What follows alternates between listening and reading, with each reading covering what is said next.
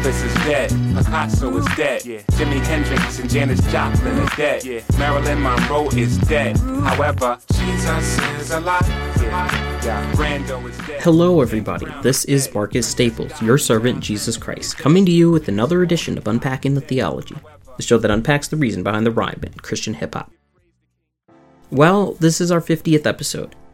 That's right, the big 5-0. We're halfway to 100.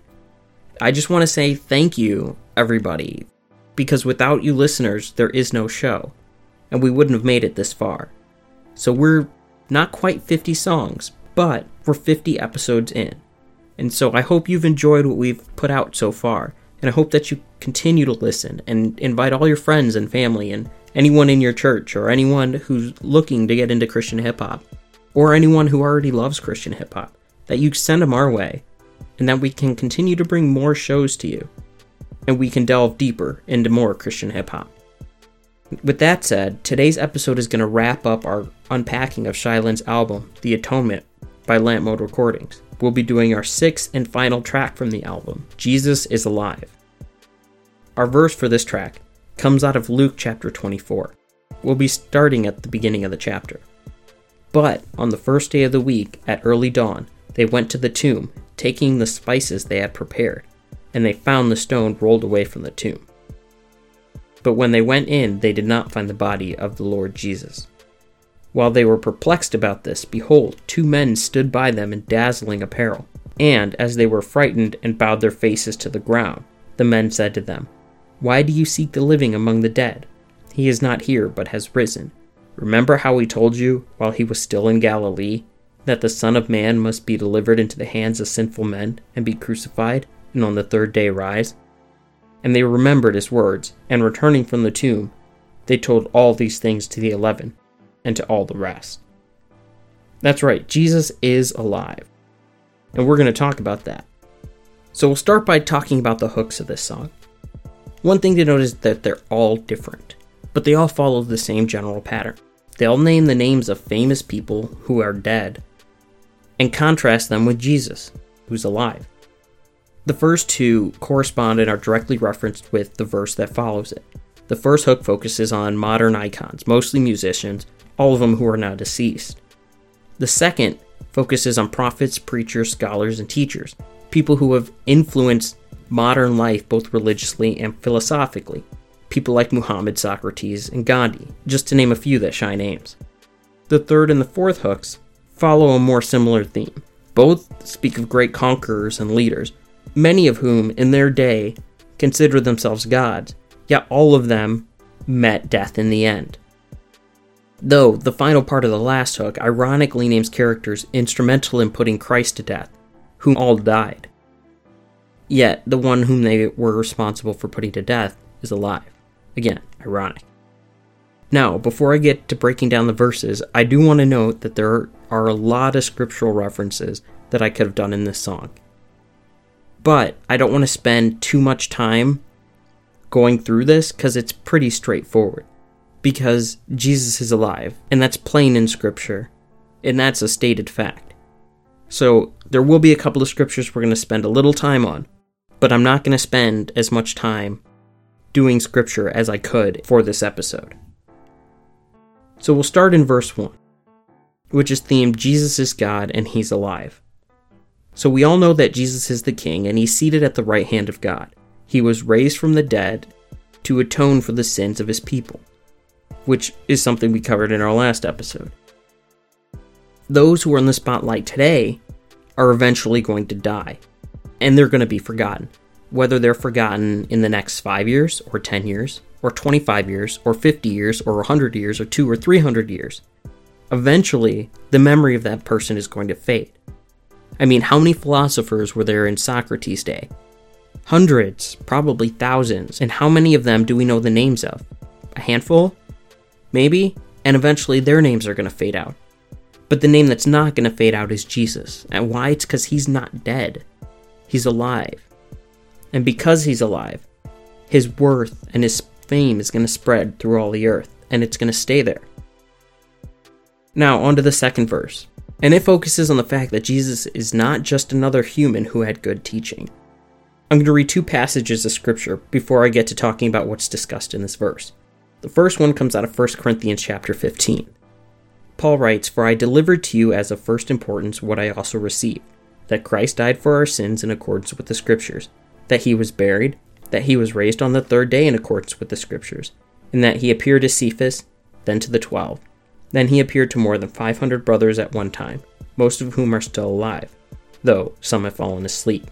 Then he appeared to James, then to all the apostles. Last of all, as to one untimely born, he appeared to also me. For I am the least of the apostles, unworthy to be called an apostle, because I persecuted the church of God." Our second passage of Scripture is a bit longer, and it comes out of Acts chapter 5. We're picking up in the middle of a story, but we'll be reading enough context to understand the points that I'm going to be trying to make. We're going to be starting at verse 27. "When they had brought them, they stood them before the council, and the high priest questioned them, saying, 'We gave you strict orders not to teach in this name. Look, you have filled Jerusalem with your teaching, and you intend to bring this man's blood on us?' But Peter and the apostles replied, 'We must obey God rather than people. The God of our forefathers raised up Jesus, who you seized and killed by hanging him on a tree. God exalted him to his right hand as leader and savior, to give repentance to Israel and forgiveness of sins. And we are witnesses of these events. And so is the Holy Spirit, whom God has given to those who obey him.' Now, when they heard this, they became furious and wanted to execute them. But a Pharisee, whose name was Gamaliel, a teacher of the law who was respected by all the people, stood up in the council and ordered the men to be put aside for a short time. Then he said to the council, 'Men of Israel, pay close attention to what you are about to do to these men. For some time ago, Theudas rose up, claiming to be somebody, and about 400 men joined him. He was killed, and all who followed him were dispersed, and nothing came of it. After him, Judas the Galilean arose in the days of the census, and incited people to follow him in revolt. He too was killed, and all who followed him were scattered. So in this case, I say to you, stay away from these men and leave them alone. Because if this plan or this undertaking originates with people, it will come to nothing.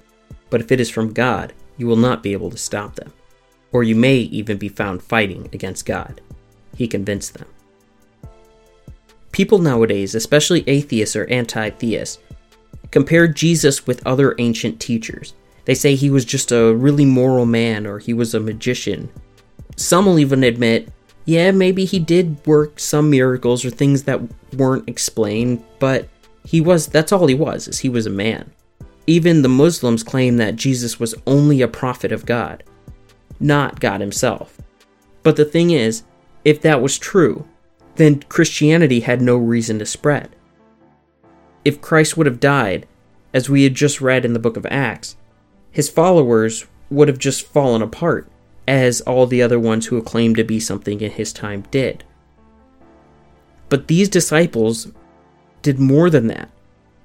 They didn't just not scatter after the Romans crucified Christ, but they were martyred.